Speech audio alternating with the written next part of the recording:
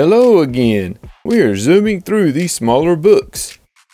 I know the most famous thing about Jonah is getting swallowed up by the whale, but first of all, my Bible called it a fish, which is not a whale.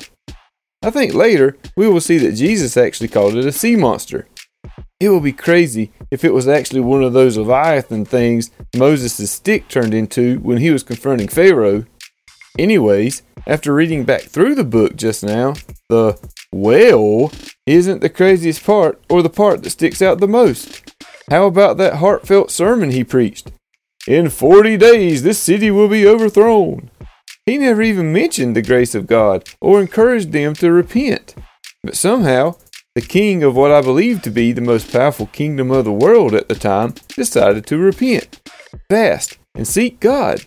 Not just him and his people, but the cows too. This has to be both the least heartfelt missionary sermon and the most successful sermon of all time. Even with all this, it's still not as eye-opening as Jonah's response to God.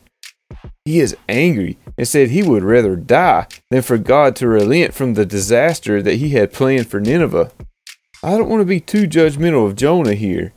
It sounds like those kingdoms back in the day could be ruthless. But from what I understand, the Assyrians were extremely brutal, even for their time.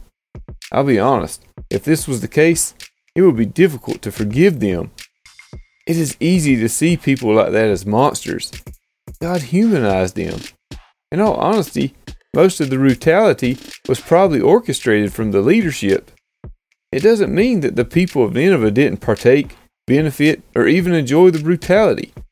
But like us all, they were all susceptible to being blinded by their own desires. They probably even saw themselves as the good guys, and all the people they conquered as the bad guys. It's an age-old tactic used by civilizations throughout history, us versus them.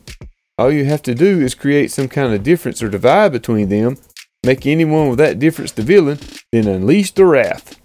But God calls us to be different. He wants us to see them as broken humans in need of a savior like he does. Jonah said it at the end of chapter 2, salvation belongs to the Lord. It's up to him to forgive or not to forgive. We will find out later in the New Testament that Jesus says that we should love our enemies and pray for those who hurt you. This is extremely difficult, even in theory. Probably impossible in practice, except for the Spirit of God in us, like we were promised back in Ezekiel chapter 36, verse 27. God, please open our eyes to see people the way you do. Please help us forgive those who have hurt us. Please help us to love and pray for the people that hurt us. Thank you so much for reading through the Bible with me. Come back tomorrow and we'll begin reading in Micah.